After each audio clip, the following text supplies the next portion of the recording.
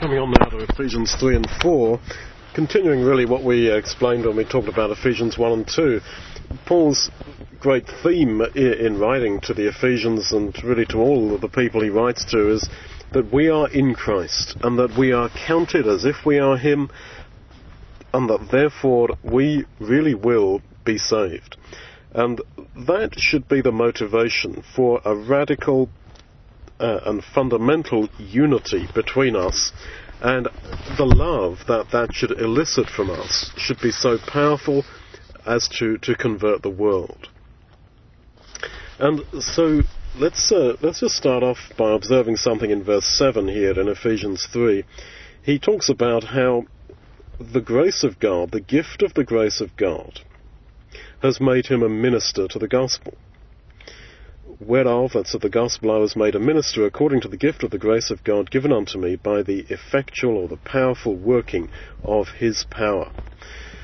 You could read it that Paul was just sort of called to be a preacher of the gospel, but it seems to me that the grace that he's talking about is God's grace that we touched on in Ephesians 1 and 2, the grace of forgiveness, of kindness toward us, of absolutely unmerited favour and acceptance of us, which we've each received. And one outflow of that is that we will therefore preach the gospel. And yet, even the most outgoing of us would, I think, admit that we are shy somewhat to preach the gospel.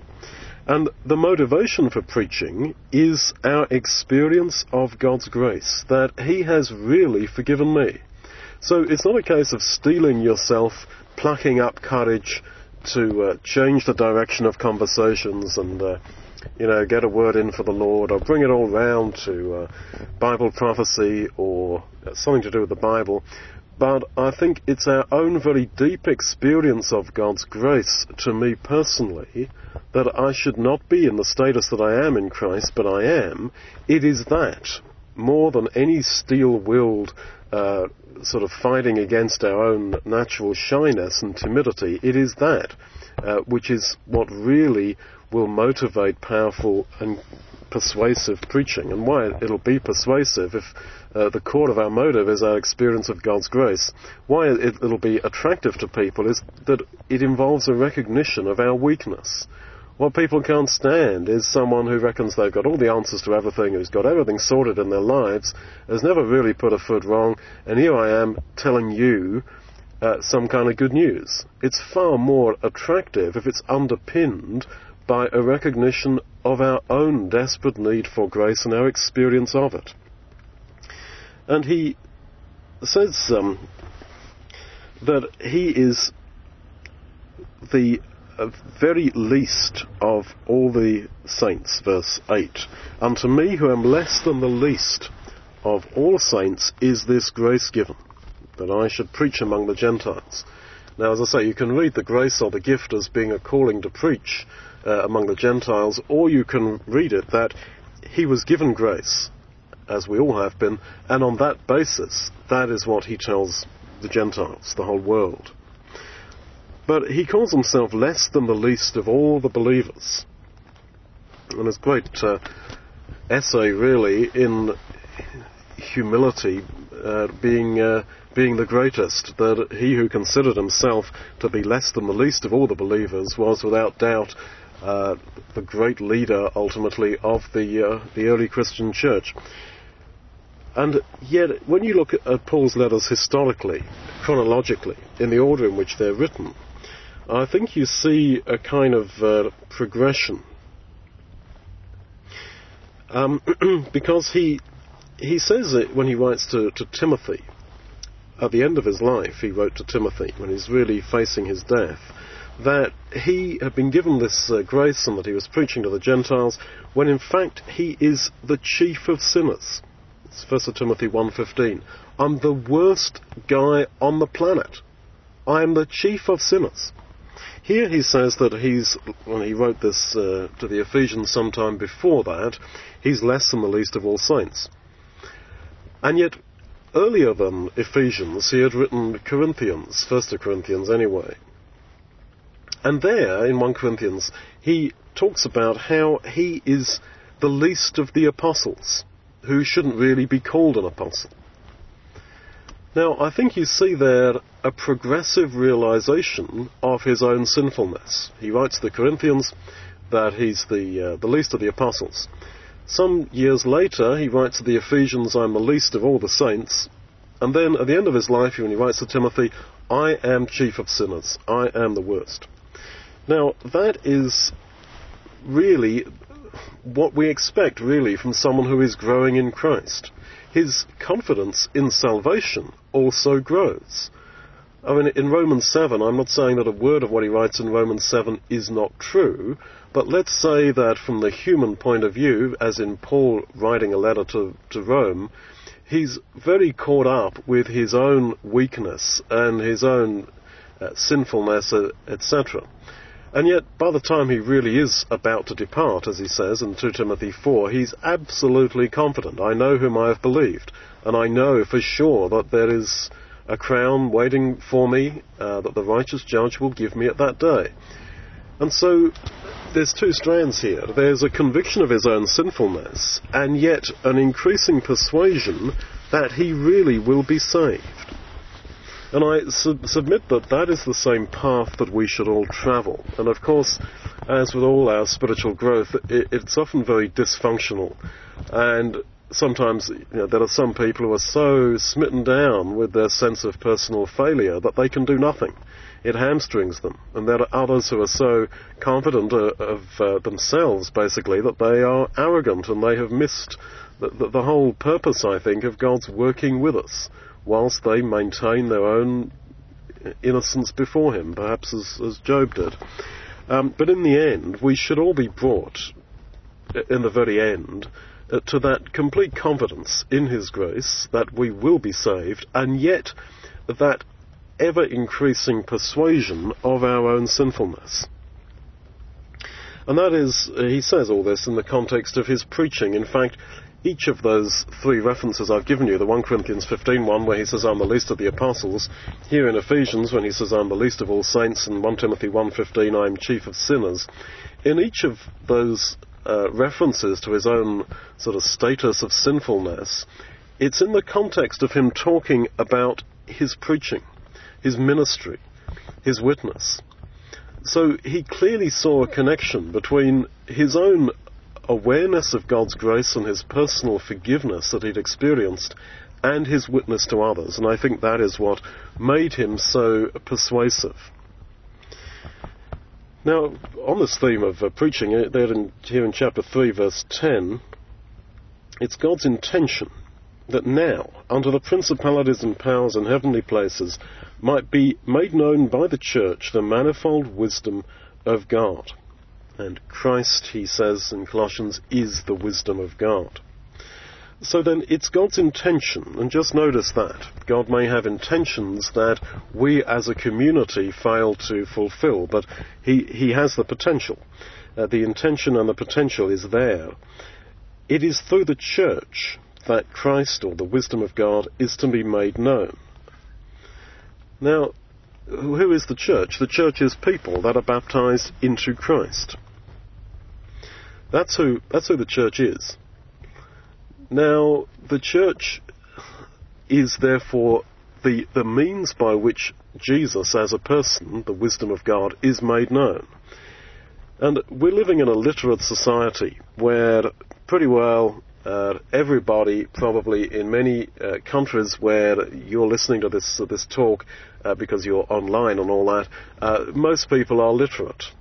And yet, it's very hard for us to imagine how it was in the first century, where literacy rates in the Roman Empire were considered to be about 5%, and maybe in a backwater like Galilee as low as 2%.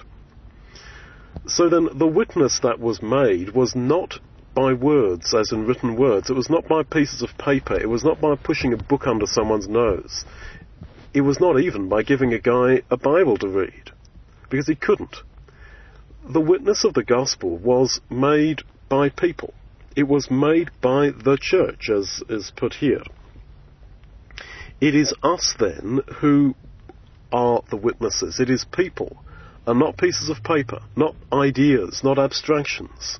it's people who make the witness. And even in our own generation, we will have seen that, I think, if you have any ecclesial experience, that it is personal contact which, in the end, is what brings other people to Christ. Sure, God may use internet sites and the rest of it, and books and all that, and I spent a lot of my life involved in those two media, as it were, but the essential witness is of persons. And yet we also live paradoxically in this sort of hyper-literate society where communication is online, and that largely involves writing words, text messages, emails, comments on Facebook or whatever the latest thing is. And yet those things are, or those media, are all words, when it seems that it was God's intention, well, it was God's intention, it says here, that it was through people, through persons, through the church, that the essential witness is made. So this was God's eternal purpose, and it still is. And in that sense, we can limit God.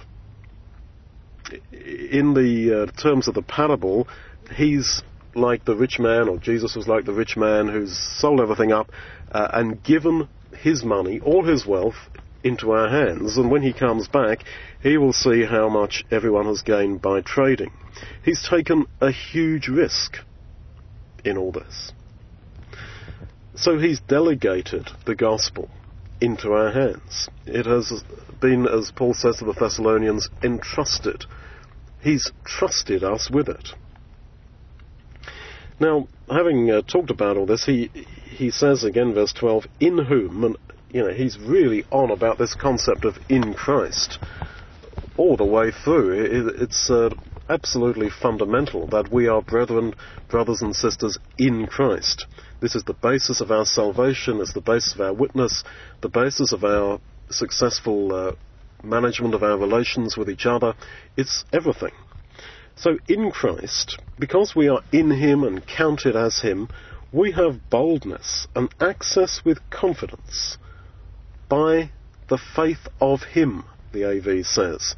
And I would read that as really by his faith. Because his faith is counted to us. We are counted as him.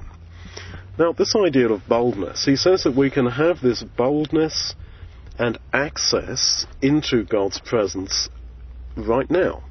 You've got a similar idea in Hebrews 4:16, where we're told that because the Lord was of our nature, let us therefore come boldly unto the throne of grace, that we may obtain mercy and find grace to help in our time of need. So we can come boldly, confidently, before the throne of grace because the Lord was and is our representative. And inevitably, perhaps, I want to connect that with 1 John 4:17, which talks about how at the day of judgment we may have boldness in the day of judgment. So then, our attitude to prayer now is our attitude, in a sense, to judgment. When you come before God in prayer, before his throne, and it is a throne of grace, Hebrews 4:16 says, you are, as it were, having a foretaste of the day of judgment. And so I think that our whole experience in prayer is a foretaste of that day. So when you come into his presence in prayer, are you serious about it? Do you feel his presence? Do you relate to him as a person? Or do you just have the sense that, I'm rattling off words, one side of my brain talking to another part of my brain that I call God? Or do you have that real sense of him? I'm sure you do, but I have to ask that question because I think it's possible that some do not. And yet our attitude to him in prayer now is going to be our attitude to him in the day of judgment. If we do not know him as a person, and this is all a bunch of theory, and prayer is just rattling off a set of stock phrases because we ought to do it, then who is to say that at the day of judgment it will be fundamentally, in terms of relationship, any different? Now, we can assume that, okay, Jesus is going to come back and suddenly everything will be different. Suddenly I'll be switched on to God and to Jesus, and suddenly I'll see everything clear. And, of course, I suppose one point of the Day of Judgment, one of its reasons, is so that we do sort of switch ourselves on, I suppose. But my point is that nothing fundamentally, in that sense, will change. Because Jesus is the same yesterday, today, and forever. Positively, that means that the Jesus who loved little children, the Jesus who was so gracious, is the same Jesus and the same Lord with whom we will have to do in the last day. And yet, it can also be that if we see him now as just an idea, as an abstraction, I mean, have we known him?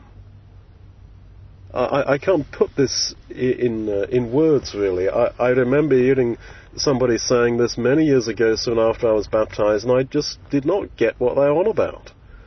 And it wasn't until sometime later that I really felt it, that he is. And that the black box in my brain that was maybe put there by faithful parents, by, some sort of Sunday school Christianity, that he is for real. And you sense his presence in your life. And I know when I came to that realization, I started calling him the Lord. It was just my way. Instead of, Christ, I think I used to call him. I came to just address him differently. And this, of course, raises the issue of prayer to Jesus. Forgetting for one moment the argument about whether you should pray to God or to Jesus for your requests. I mean, Paul says, make your requests known to God through Jesus. We could discuss that, argue about that.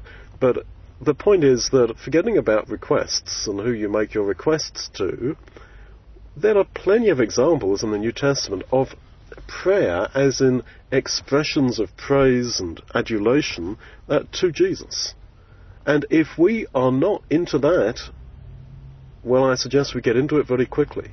In fact, you only have to look through most hymn books, and you'll see that there's an awful lot of praise to Jesus.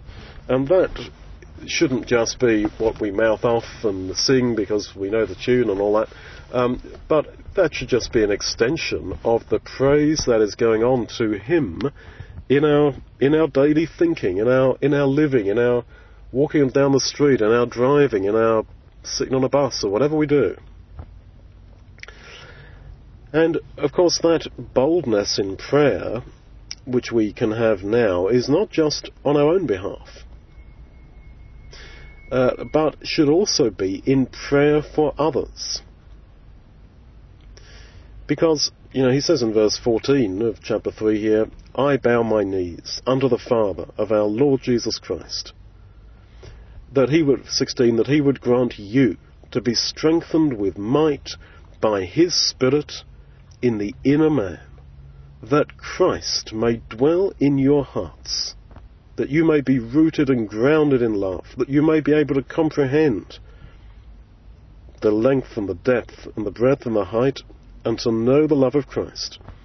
So then he's praying with bowed knees, and I take that literally, for the Ephesians, that God would do something in their hearts. And any idea that the Spirit of God is somehow not active today, well, I mean, you can't make sense of verse 16 by thinking like that. That we can be strengthened with might by his Spirit in the inner man. There is an inner man that is strengthened by God's Spirit, and by prayer to God, things can happen in another person's heart. Now, we have all learnt through human experience that you can't change other people. And that is true, humanly speaking. We cannot change others of ourselves. But here we're being told that we can pray for others, that something will happen in their heart, positively, spiritually. Now, this is mind-blowing, really. it explains why in every letter that Paul writes, he's continually saying, he says in every letter, I'm praying for you all the time. Because either our prayer for others has some possibility of being answered, or it doesn't. And if God is only operating with men and women on the basis of what they personally put into the relationship with God, he looks at someone and says, well, there's my word, you read it, you do it, and that's up to you. You pray to me for help, sure, I'll help you. If you don't, then I won't. If that is the legalistic kind of God that we're dealing with, then who shall stand? But the point is, we can influence others right in their inner person. And I find this absolutely mind-blowing, because it means that really we should be men and women who are committed to prayer. I mean, if you can change positively me in my inner man, I'm all up for it. Please pray for that every day. And if I can do it for you, which Paul says here I can, then I should be doing it for you all the time. The possibilities of prayer are so great that that's why we should be praying all the time. And Paul is, a great example here in his letters of praying continually for others. And the theme goes on there in chapter 4, verse 16, where he talks about us as the body of Christ, and how we grow up, verse 15, into him who, in all things, which is the head, even Christ, from whom the whole body, fitly joined together and compacted by that which every joint supplies, according to the powerful working and the measure of every part, makes increase of the body unto the edifying of itself in love. So the body, as in the body of believers, builds itself up, edifies itself in love. It's built up, at the beginning of that verse, by that which every part supplies. It's the same word in Philippians 1:19 about the supply of the Spirit of Jesus Christ.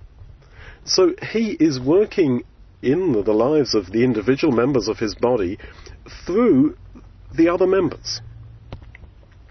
We are to build ourselves up, or make increase, build up ourselves as a body. And yet, we are God's building, 1 Corinthians 2:9. God ultimately is the builder of all. Paul says he was a master builder. And yet we do it ourselves. So then, what that means is that all our efforts to build up one another, all those efforts to supply the Spirit of Christ to others, this has got God's and Christ's special blessing. Because we are, as he says at the end there of Ephesians 4, we are members one of another. And yet he says in Ephesians 5:30, we are members of his body. Yet he says there in 4:25, we are members of one another. So he is us. And if we cut ourselves off from each other, or even worse, if we cast people out of our community, then how are we going to build them up? And how are we going to be built up by them?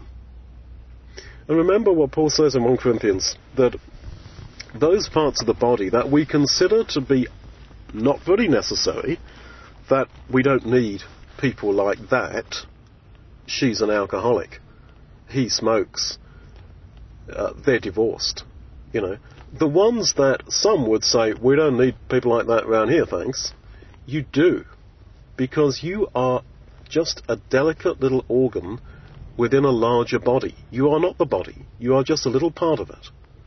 And we desperately need each other. And each part of the body, each part, has something to supply.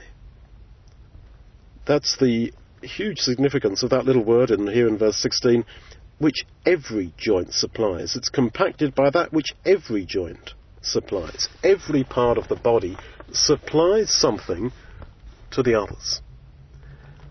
Because every part is somehow working on behalf of Jesus to mediate his Spirit in the inner man.